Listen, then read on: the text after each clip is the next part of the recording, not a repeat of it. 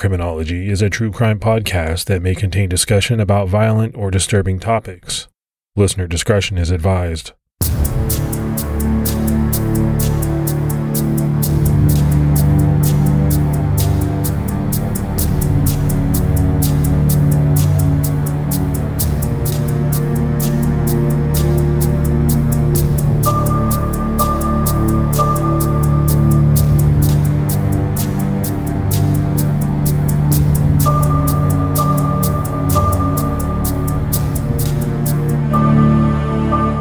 Hello, everyone, and welcome to episode 142 of the Criminology Podcast. I'm Mike Ferguson.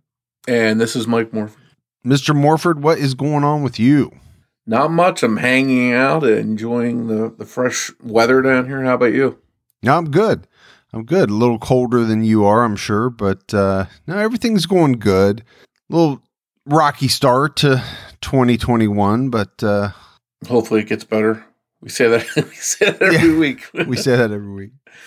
I don't know about you, but I bought a bunch of lottery tickets, so I plan on hitting one or both lotteries. All right, well, go for it, man. So I might be unavailable for a while. You got to have hope, right? You got to have hope. That would make the year better for sure. Morph, let's give our Patreon shout outs, and it'll be quick because we only had two names this week. Rome Champagne and Matt Causey jumped out at our highest level. So we appreciate that support very much. Yeah, every little bit, every person that says they're willing to help the show, it means a lot to us, and we can't thank you enough. For anyone that would like to support the show, you can go to patreon.com/criminology to sign up. Don't forget about Stitcher Premium. That's where you can find all of our episodes older than 6 months, and they have a free 30-day trial. So there's really nothing to lose to check that out. All right, Morph, it's time to get into this case. In this episode, we have a missing persons case of a little 9-year-old girl named Aisha Degree. It's a good time to cover her case because we're just a month away from Valentine's Day, and little Aisha vanished on Valentine's Day 21 years ago, February 14th, 2000. The disappearance of Aisha Degree from Shelby, North Carolina is perplexing because unlike a lot of other disappearances or abductions, authorities are not exactly sure the location where whatever happened to Aisha happened. The last time Aisha was seen, she was peacefully sleeping in her own bed, safe at her home, with her entire family there. Usually, children are abducted from outside the home. And even when Elizabeth Smart was kidnapped, the perpetrator left evidence of a break-in, and her little sister was there to witness it. Aisha's older brother saw and heard nothing unusual the last night he saw his sister. Nothing was amiss. It's a case that has puzzled many for a large number of years now, and it's also a case that is often discussed by online sleuths. But given all of that, Aisha's disappearance hasn't really garnered that much mainstream media attention over the last 20 plus years. Aisha Jaquilla Degree was born on August 5th, 1990, coincidentally just one day before JonBenet Ramsey, another little girl whose mysterious murder became infamous. Although JonBenet's case has garnered more national attention, Aisha's case is just as perplexing. Aisha is the youngest of two children and the only daughter of Harold and Aquilla Degree. She loved to draw, and she was smart and athletic, just like her big brother. By all appearances, the Degrees were a normal and loving family. They lived in a modest duplex apartment in Shelby, North Carolina. In 2000, Shelby had a population of just under 19,500 people. Over 15% of the population were below the poverty line. Shelby doesn't seem like an overly dangerous community to live in. It's not gang infested or in the news regularly for violent crimes. The most notable story in recent years to come out of Shelby was in 2015 when Dylan Roof, who shot and killed 9 people in a church in Charleston, North Carolina, ended up being arrested there. But Shelby also isn't the safest city either. The crime rate is slightly higher than the national average. Thefts, burglaries, and robberies make up the majority of reported crimes in Shelby, and since 2016, crime has been decreasing. It's a rural area that, despite having thousands of residents, seems like the kind of place where things like this just don't happen. Kids don't just go missing. The Degree family attended church weekly at Macedonia Missionary Baptist Church in nearby Waco, North Carolina, and they saw their extended family often. No signs of trouble in the family or neighborhood have ever been noted. Aisha and her brother O'Brien, who was just 1 year older than her, were latchkey kids. Their parents, Harold and Aquila, both worked hard to support their family in an area with few economic opportunities. The Degrees also had family members living in the immediate neighborhood, so the two kids weren't completely left to fend for themselves. They had a regular routine, waking up daily at 6:30 a.m., eating breakfast, getting dressed for school, and then making it to the school bus on time on their own in the mornings, after Aquila left for work. Aisha's and O'Brien's routines weren't restricted to just the mornings. They were expected to have their chores and homework done when their parents arrived home for the day. Aisha was described as being very responsible and an excellent student. She was competitive, ambitious. She planned to become an illustrator someday. By all accounts, neither child was rebellious, and there had been no issues with them being unsupervised for the short time between school and the time one or both parents came home. Both siblings were on sports teams at Falston Elementary School. They attended church weekly with their family. They were in bed by 9 p.m. on weekdays and 10 p.m. on weekends. Their lives were pretty routine and quiet. Not only did Aisha not have internet access, there was no computer in the Degree household, in part due to the horror stories about children and the internet. Harold and Aquila wanted to keep their two children safe and, to an extent, isolated from the dangers that face children. Aisha and O'Brien may have been sheltered, but it was out of love and protection. The Degrees were right to be protective of their children. At the time of Aisha's disappearance, 3 of the multiple registered sex offenders within a 3-mile radius of the Degree home had already committed repeat offenses. Aisha has also been described as shy, obedient, and cautious. Her father says that Aisha was terrified of dogs. She was known to be very afraid of the dark. She was scared by storms. Some nights she would end up sleeping on the floor next to her brother's bed when she was afraid, rather than sleep alone in her own bed. She knew she was too old to sleep in her brother's bed, so this was her compromise. So I think this paints a picture of a timid and docile child. It's important to note that Aisha disappeared on Valentine's Day, which is a special day for most children, celebrated with cards and candy in class. For Aisha and O'Brien, the day was made even more special each year because Harold and Aquila were married on Valentine's Day in 1988. So, Morph, I think this is a fact that many people look at. The fact that Aisha disappeared on her parents' anniversary, you could look at it and say it was a coincidence. But you could also look at it and say maybe the fact that it was her parents' anniversary plays a huge role in this case and the events that occurred that night.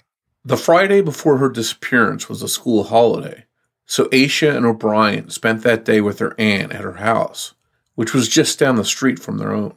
The next day, Saturday, Aisha played basketball. Aisha was a point guard on her basketball team at Falston Elementary School. During the game, Aisha fouled out, and her team wound up losing the game. It's unclear if she was the reason they lost, but she was upset along with the rest of her teammates. This was understandable, as it was their first loss of the entire season, and they lost by just 1 point. Some of them, including Aisha, pretended to be injured, and other teammates cried over the loss. But Aisha's spirits seemed to eventually lift. She stopped pretending to be injured, and she watched her brother play in his game that night. But Aisha still seemed upset that she had made a mistake and that her team had lost. That Saturday night, Aisha had a sleepover with some of her cousins at a relative's house.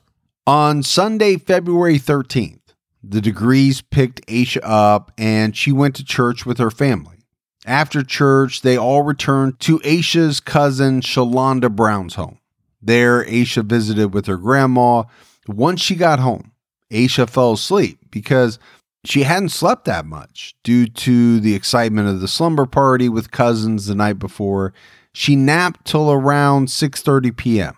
when a thunderstorm woke her up. Aisha then watched TV with her family until the power went out around 8:30 p.m. A car crash had caused a power outage for much of the Shelby, North Carolina area. Aquila had been drawing the kids a bath when the power went out, so she sent them to bed instead. There's some conflicting information about whether Harold was already home that day or whether he returned from work after the kids had already gone to bed. Either way, it's widely reported that Harold went out to the store late that night and bought some candy last minute before Valentine's Day. When he returned, he watched TV for a while before going to sleep. Harold saw Aisha and O'Brien asleep in their beds early on the 14th around 2:30 a.m. before he went to bed. At 5:45 a.m. on Monday, February 14th, Aquila Degree woke up and started getting ready for the day. She wanted to wake the kids up a bit earlier than their normal 6:30 a.m. time because she wanted them to take baths since they hadn't taken one the night before. When Aquila went to check on the kids, she found that Aisha was gone. Panicked, she first called her mother, who lived across the street, to check and see if Aisha had gone over for a visit for some reason. When it was confirmed that Aisha's grandmother hadn't seen her, Aquila became horrified, and she asked Harold to call 911. Police were at the Degree home by 6:40 a.m. Aisha had been known to be missing for almost an hour at that point, and the police investigation would reveal that Aisha had been on the move by foot, and that based on the timeline, she could have walked at least a mile before her mother even knew she was gone. O'Brien, who shared a room with Aisha, didn't remember seeing or hearing anything strange during the night. He did remember Aisha getting up to use the restroom, and he heard her bed squeak during the night, but it didn't stand out to him at the time, and he thought she was just switching positions, tossing and turning. O'Brien and Aisha were extremely close, but he had no knowledge of any plans that Aisha had to run away. It had rained overnight, and police walked around the soggy ground outside the home and then checked inside carefully looking for clues. They found the doors and the windows were closed, and there was no sign of forced entry. Aisha's backpack, where she kept her house key, was gone. All signs pointed to Aisha having left the house voluntarily by herself. But why? It would have been between 2:30 a.m. and 5:45 a.m., early on a dreary morning with bad weather. It was storming that night with heavy rains, high wind, and there were few, if any, streetlights. Many adults who have seen the route Aisha is believed to have taken early that morning admit it's a walk they wouldn't have taken themselves in those conditions. It's especially puzzling because Aisha was generally timid and afraid to go out in the dark. Police put out alerts and began looking for witnesses and questioning local residents. 2 people came forward to tell police that they saw Aisha as they drove by her early that morning. We know that at least one was spurred to call in after watching the evening news and seeing reports about her being missing. The 2 separate reports of Aisha being seen were at different times. One person said they saw her around 3:45, and the second person said that they saw her at around 4:15 a.m. Both tipsters claimed to see Aisha walking alone south along North Carolina Highway 18 near the intersection of Highway 180. So I think, Morph, it's pretty safe to assume that when you combine these 2 accounts, Aisha was on Highway 18 sometime around 4 a.m. During one of the sightings, the witness described spotting a young girl walking along North Carolina 18 headed south towards Shelby. She was dressed in a long white shirt and white jeans. This man actually turned around and headed in the opposite direction on North Carolina 18 to make sure he really saw a child alone at night in a downpour. When he confirmed it was, in fact, a young girl, he turned around again and tried to pull over and offer her assistance. But the young girl, who authorities do believe was Aisha, got frightened and ran off into the woods. This is believed to be the last sighting of Aisha Degree. And in fact, a billboard with her photo and information on it now stands at this spot. The outfit the eyewitnesses remember is what Aisha is believed to have been wearing at the time. A long-sleeved white shirt, white jeans, and white Nike sneakers. The second driver made a report to other truckers in the area via CB radio to be alert for the child he saw. Some believe that her running into the woods points to Aisha not wanting to be seen, while others point out that she was wearing her most visible outfit, and the motorist saw her twice before she ran. She could have been scared only because the driver circled back around for her, and Aisha was afraid of an interaction with a stranger. If Aisha left on her own that night, why didn't she wear or pack a jacket of any kind? Aisha was described as bright and responsible, and surely, even if she left her house on her own that night, for some unknown reason, at 9 years old, she'd know to dress for the bad weather when it was raining outside. In 2000, there were hardly any streetlights along the route Aisha is believed to have taken. The houses along the road that leave their porch lights on are far enough away from the road that they really don't provide any illumination of the road or what would be considered the shoulder. Highway 18 is a 145.5 mile highway that connects major cities in western North Carolina. Much of it is completely pitch black after sunset. There are numerous mailboxes, ditches, road signs, drainage pipes with large drop-offs, and a host of other hazards on the side of the road. Much of that highway has no sidewalk or shoulder, and the rain would mean the ditches along the roadside were full of water and mud. Police brought in search dogs, and those tracking dogs didn't manage to pick up Aisha's scent or indicate any kind of trail, even outside the Degree home. As we noted, there was no sign of forced entry to any point in the home, and it's unknown whether Aisha left the home through the front or the back door. All that was found the first day of searching was a glove or a mitten that the Degrees didn't recognize, and it's not believed to have belonged to Aisha. On the 15th, candy wrappers matching the kind of candy Aisha's team had been given were found near the last sighting of her on Highway 18. Days later, items believed to belong to Aisha were found in a shed belonging to an upholstery business. This shed was 300 feet off Highway 18. More candy wrappers, a yellow teddy bear, hair barrette, a green marker, and a pencil that said Atlanta on it were found in the shed, which was quite a ways off the road from the spot where Aisha was last reported seen.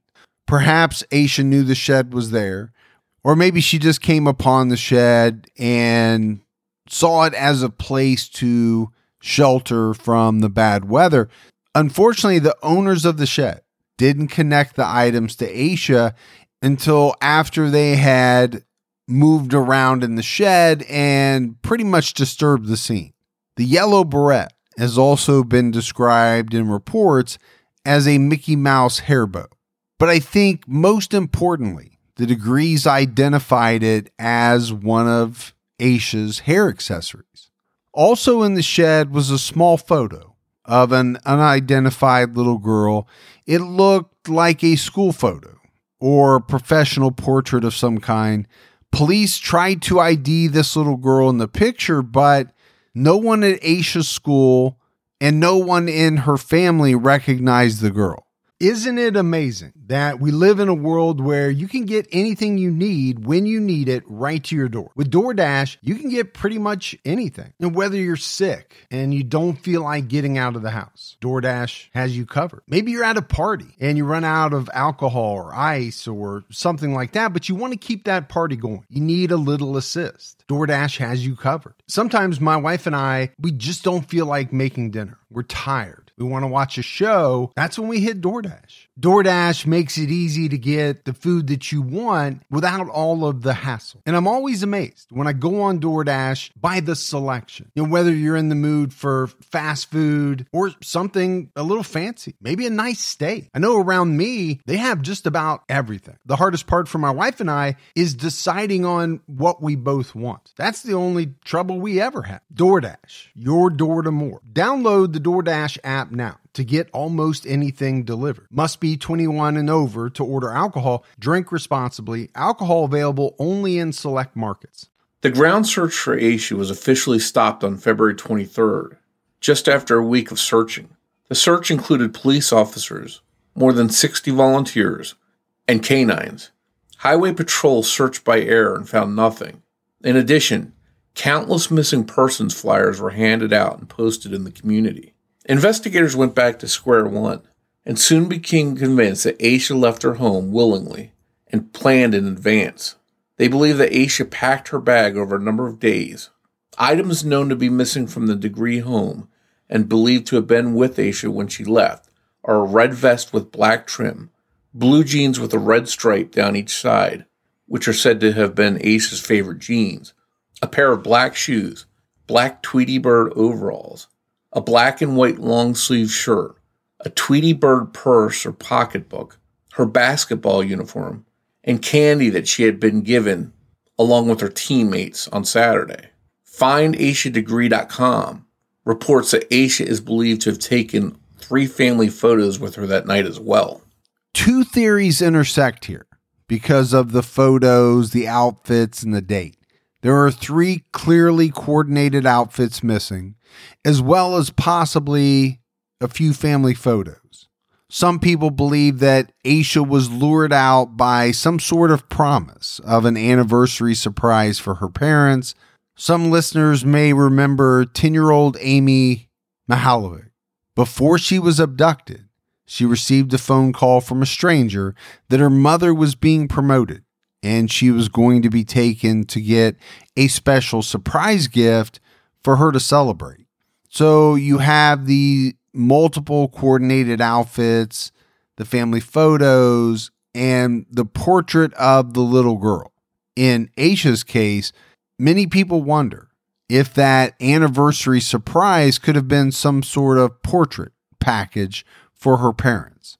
Did Aisha leave the house early that morning packed for a photo shoot, or was Aisha simply running away and wanted photos of her family as keepsakes by which to remember them?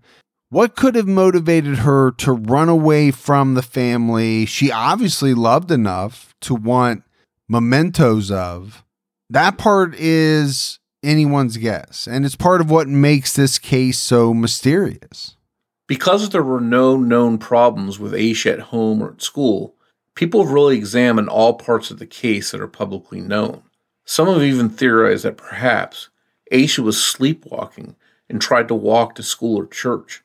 But Fallston Elementary School was a 5-mile walk north from Aisha's house, and witnesses say she was heading south and was already a mile south of home when she was spotted.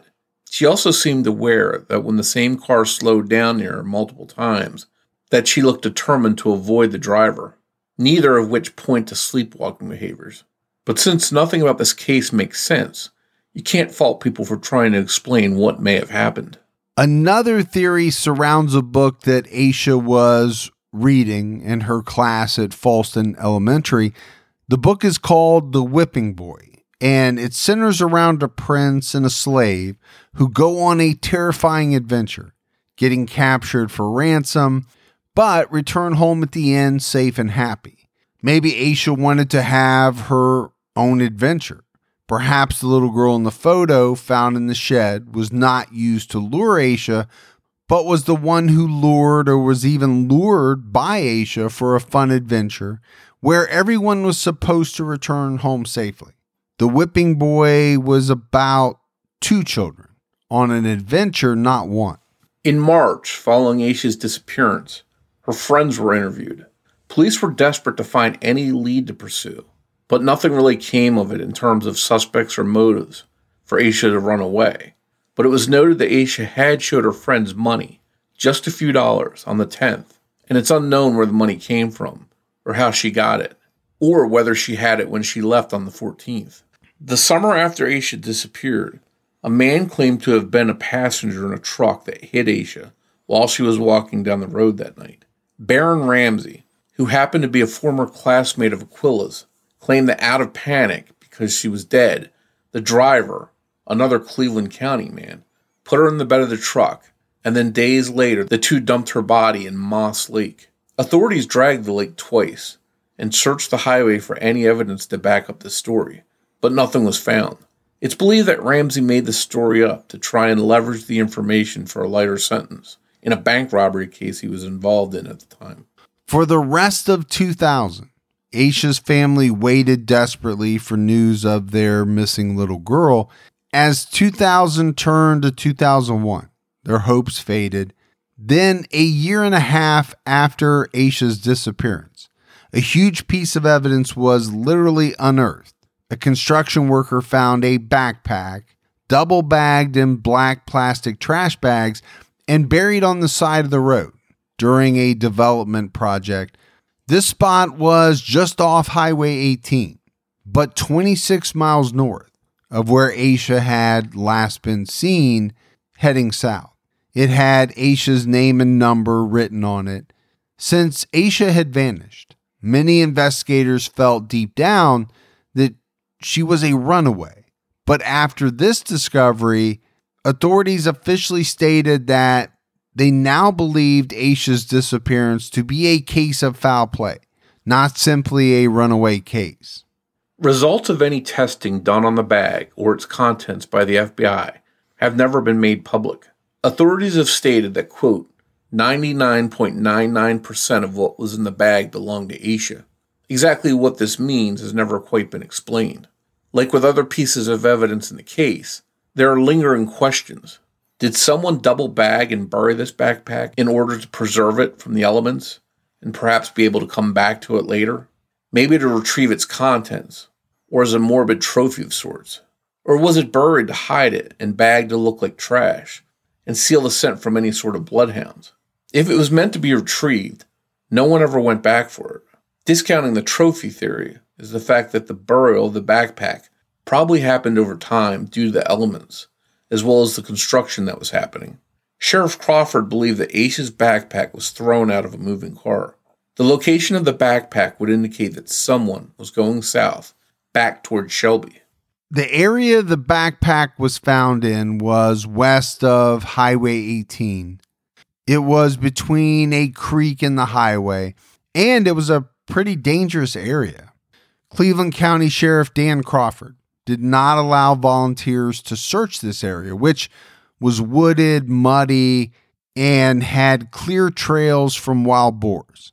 Police needed walking sticks and snake guards. The wild boars and terrain leave you wondering if Aisha could have indeed been buried or dumped with her backpack at one point, only to have basically disappeared again due to scavenger and wild boar activity. This could even mean that she may have gotten lost somewhere in the woods and died from exposure because she was soaking wet at 4 a.m. in the February rain, and there was just nothing left for investigators to find. But this does not explain why her backpack was double bagged. So I think a lot of people look at this and think this is the least likely theory of all. The man who worked with police to coordinate the search of the area felt that the backpack being found was a surprise in itself due to the area it was buried in. During the search, men's khaki pants and small bones were found. Crawford stated that the bones were animal bones and made no further comments on the pair of pants. It's assumed they were unrelated to Aisha's disappearance, because no photographs of them or information about them was released. Police have asked for the public's help in this case, and you would think that if the pants were connected to Aisha's disappearance, they would have provided photos of them. Cadaver dogs were brought in to sniff certain areas, and more digging did not reveal any evidence. A single black plastic trash bag, similar to the ones Aisha's backpack was in, were found near Poole Street in Falston, about 7 miles north of where Aisha was last seen. But authorities have never mentioned any identifying characteristics of the trash bags. And since so many people use black trash bags, it would be impossible to know if this bag was connected to Aisha's case. But generally it's thought that the trash bag wasn't related to Aisha's disappearance.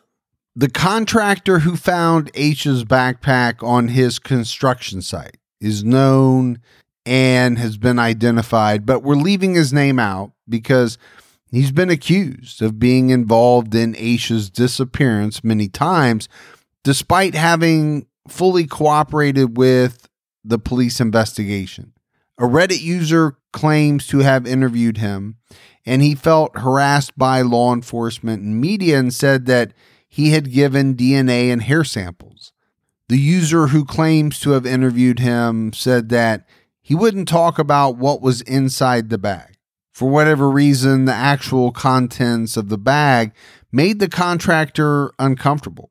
It may be that he can't talk about important details of the case, and whatever was inside is considered key, or there was something strange about what was left inside the bag. In late 2004, another search was conducted in Lawndale, North Carolina, about 20 minutes away from Shelby.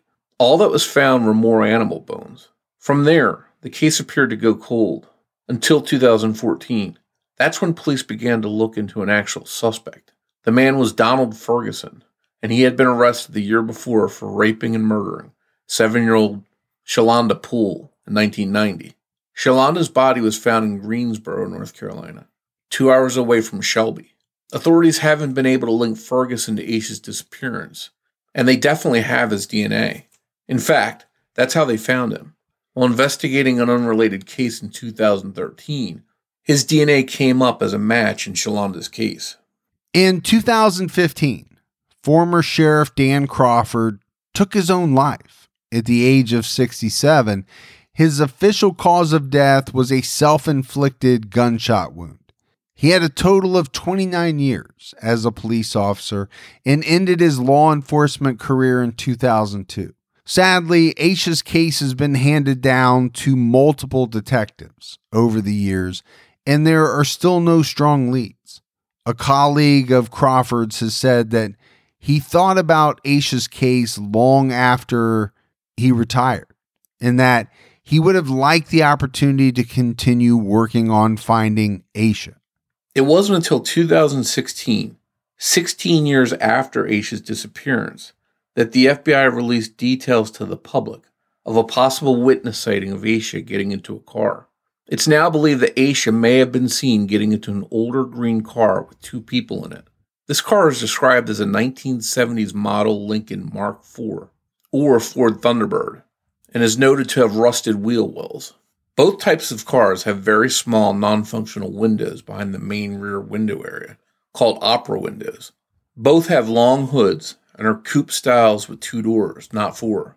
Both car styles appear to have a specific type of roof called a Landau carriage, which is most recognizable on a hearse. It's unknown exactly how this witness got such a good look at a random car and the number of passengers in it at night through the veil of a downpour. The opera windows and Landau carriage probably made the car much easier to remember.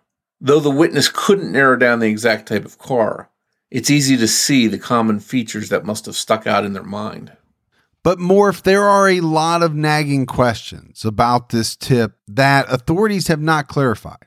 Did a witness suddenly remember this info 16 years later, all the way down to the fact that the car had rusted wheel wells, or had they known it all along, but didn't feel as though it was important enough to come forward sooner?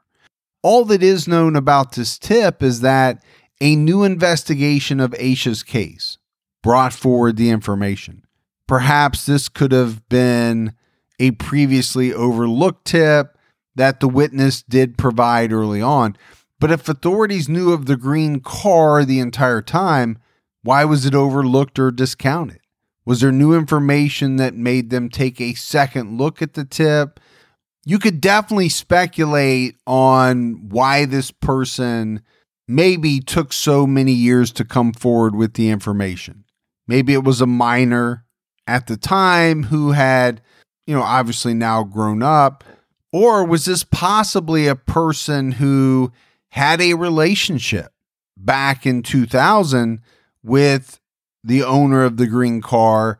That relationship ended, and this person then later found the strength to come forward. I think you have a lot of questions like that in these types of cases, especially when someone comes forward with information that could be vital to the case so many years later. While it may be frustrating, especially for Aisha's family and friends, that information has taken so long to trickle out to the public, the good news is that new tips 16 years later means that Aisha's case is still in the public eye, and authorities in charge of her case are still actively working it and eagerly looking for her. In 2017, the FBI's Child Abduction Rapid Deployment Team went over the case. In 2018, more evidence was released to the public. It is unknown whether these items have always been in the authorities' possession or if they were newly discovered pieces of evidence. The newly listed items of interest are a copy of the Dr. Seuss book, Mick Elligott's Pool, and a nightshirt with an advertisement for a New Kids on the Block concert. Neither are said to have belonged to Aisha, but the book did have a stamp in it, which indicated that it was taken from the Falston Elementary School library. By the time this book was found or investigated, the records of who could have checked this book out no longer existed. These items were presented almost without any context, with many wondering whether the items were recovered from Aisha's book bag and how they related at all to Aisha's disappearance. By 2000, New Kids on the Block was already kind of an older band. The boy bands Backstreet Boys, NSYNC, Boyz II Men, 98 Degrees, and many more were quite popular at that time, while New Kids on the Block hadn't released an album since they officially disbanded in 1994. It's speculated that the shirt didn't belong to Aisha and must have come from someone older. The Cleveland County Sheriff's Office released a video online showing the Dr. Seuss book as well as the nightshirt.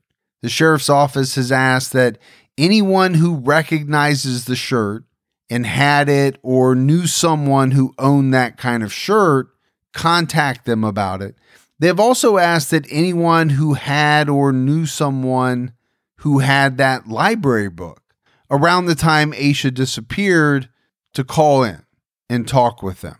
For whatever reason, these items are considered pertinent pieces of evidence.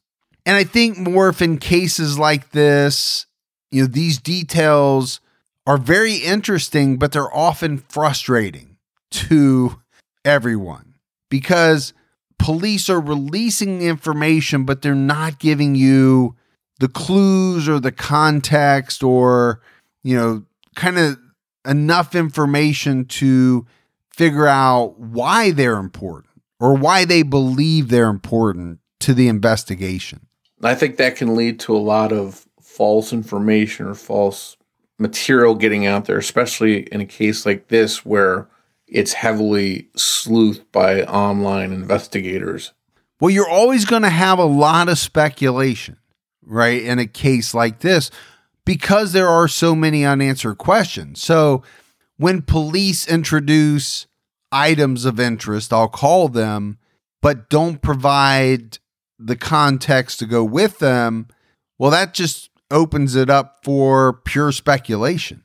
In late 2020, a man named Marcus Mellon wrote a letter to the editor of The Star, a newspaper in Shelby, asking them to pass his information to the FBI. He claims to have knowledge of what happened to Aisha. In 2014, Mellon was convicted of sex crimes against minors in Cleveland County. He's currently serving 14 years at Alexander Correctional Institute. There was a COVID-19 outbreak at the facility, and it's prevented investigators from following up quickly and fully on Mellon's tip. He claims that months before he wrote his letter, he learned of the events of the night, and that Aisha was killed and buried, and he claims to know where. The FBI did report in November 2020 that they planned to follow up and interview Mellon when Alexander Correctional Institute was finally safe and the COVID-19 outbreak under control. We're still waiting on any updates to see if they've managed to interview him. But more likely, Mellon is still waiting on his chance to share what he knows with investigators. But some people believe that this is yet another ploy by an inmate for special treatment or favors. But Aisha's family hopes for answers. And more for me, those are always tough. And has to be tough on the family, right? Anytime there's this glimmer of hope that they could possibly find out what happened to their daughter, I think when it comes from an inmate in a correctional institute, you have to be a little bit leery because we've seen it time after time. Inmates are willing to say just about anything if they think they can get something out of it, whether it's a reduced sentence, more tapioca pudding, whatever it is. They'll make up stuff sometimes if they have to. I think one of the saddest aspects of this case is that there are people out there who believe that Aisha's parents were involved in her disappearance. And I think you will have that in any type of child disappearance. People are going to look at the family, but there's no evidence pointing to them being involved. They have cooperated fully with all of the investigations over the past 20 years, and they've never stopped trying to find Aisha. I think the argument that you see most often from accusers is that statistically it's most likely to be the parents. You also see people saying that there's just something off about their story. And granted, there are some questions that some people find to be perplexing. Why would a parent have to draw a bath or a shower for 9 and 10-year-olds? Why would Harold go to the store so late at night? Why did Harold check on his children so many times during the night? Certain people look at these things as being suspicious. But when it comes to Harold, I mean, the guy worked second shift. So, he was up at what a lot of us would find to be odd hours. Their home was small enough that the siblings had to share a room. So checking in on the children was very simple as their door being open as he walked by in the hallway and looking over at them, whether he was going to his room, the bathroom, the living room.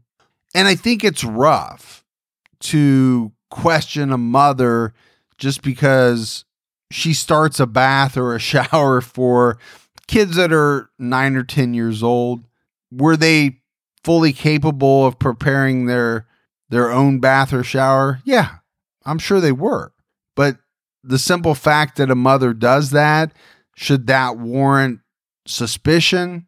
I don't know, Morph. I don't think it really should.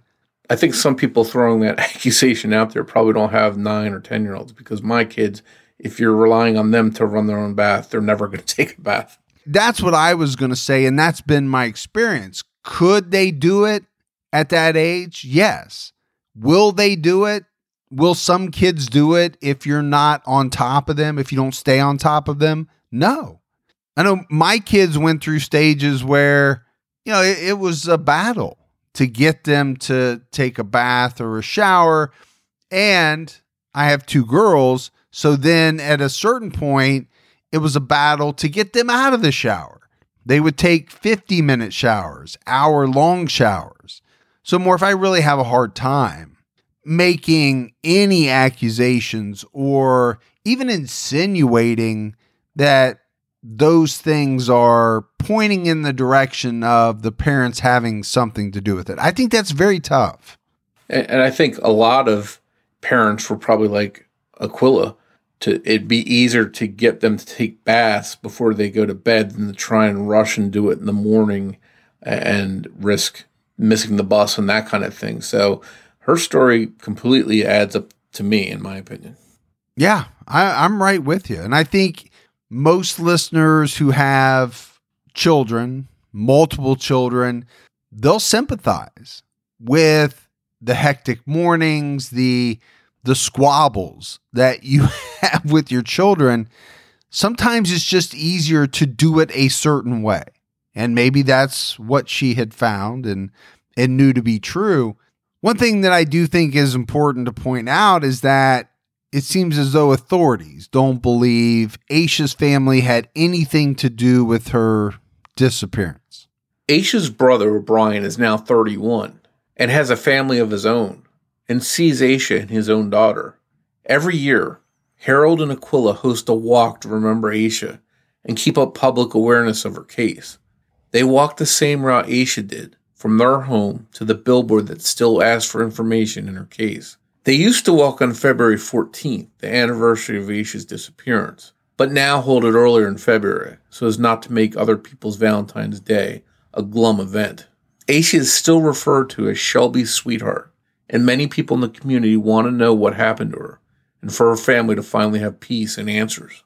In 2020, the National Center for Missing and Exploited Children released an age progression of Aisha, who would now be 30 years old. The NCMEC had released prior age progressions at age 18 and then another one again at age 24. There are two other age progressions that don't list her age, but look to be when she would have been a young teenager. The FBI is still offering a $25,000 reward to those who have credible information that leads to the identification or arrest of those responsible for Aisha's disappearance. Investigators stress the importance of any tip and say that no information is too minor to report. You can submit anonymous tips to the FBI at tips.fbi.gov. The Cleveland County Sheriff's Office and Aisha's community are also offering a $20,000 reward for useful information. There's a petition you can sign to have the producers of Unsolved Mysteries cover Aisha's disappearance. People stress the importance of getting Aisha's story to the masses. It's unknown why or if the FBI is working under the assumption that Aisha is still alive, but someone somewhere may truly be the break in the case that brings Aisha home. To this day, the Degree home is a virtual shrine to their daughter, and Aquila waits for Aisha to walk through the door. It's been almost 21 years since 9-year-old Aisha Degree presumably walked out of her home in the early morning hours, and she has not been seen since. So many questions surround this case. I think first and foremost, Morph, you have to ask this question.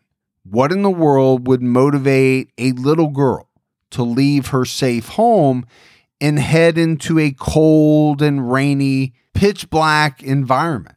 I mean, when you look at most 9-year-olds, and then especially Aisha, a 9-year-old who was described as being afraid of a lot of things, why would she walk out into what would be a pretty scary proposition for a 9-year-old?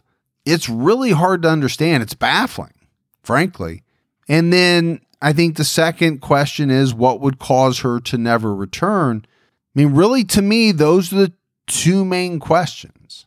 You know, when you look at that second one, that's where you're getting into, okay, if she did leave, if she did walk, if she was in that shed, people saw her on the road, what happened? And who was responsible for what happened to her? We don't have all the clues, right? You never get everything that the police know in some of these unsolved cases. There's a reason for that. They got to hold a little bit back. I think Morph, the book bag really intrigues me. You know, where it was found.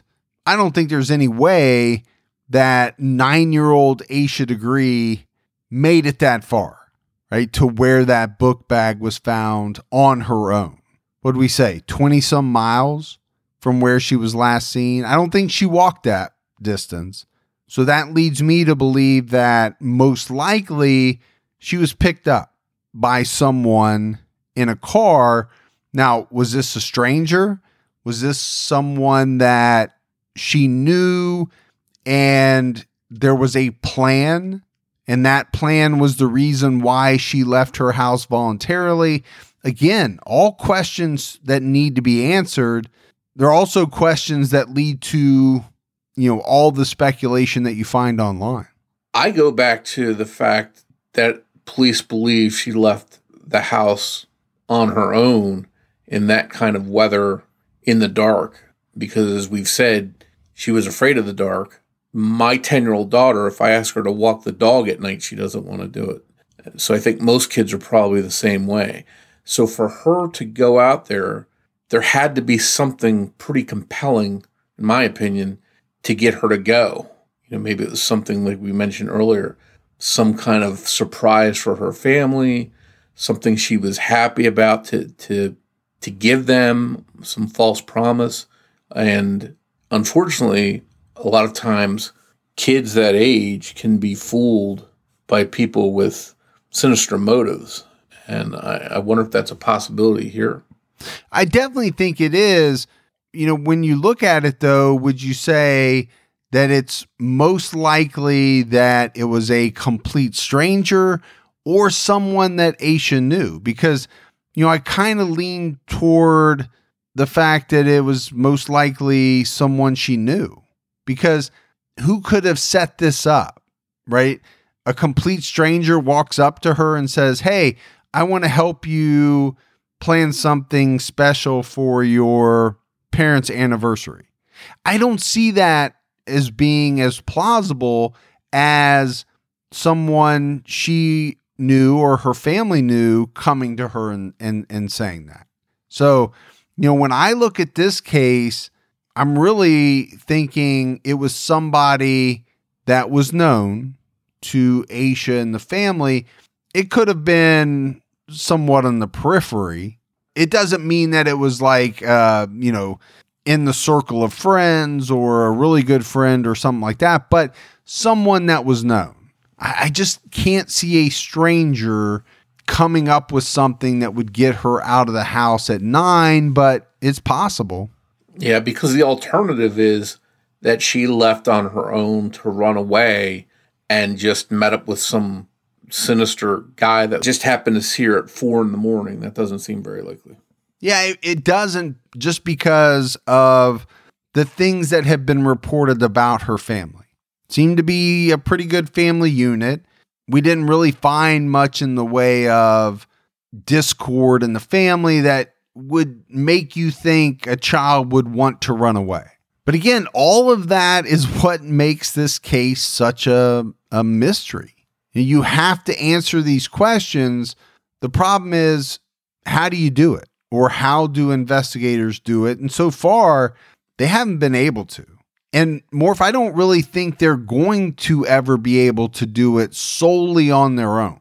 This is going to take someone coming forward who has known for 21 years exactly what happened to Aisha, and they're going to have to spill those secrets, or else we're never going to know.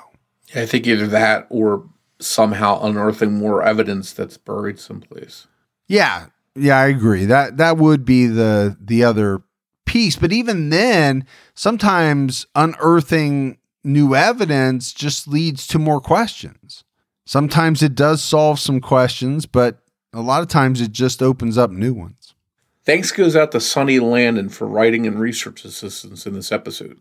As always, if you love the show, but you haven't done so yet, take a minute, go out, give us a 5-star rating.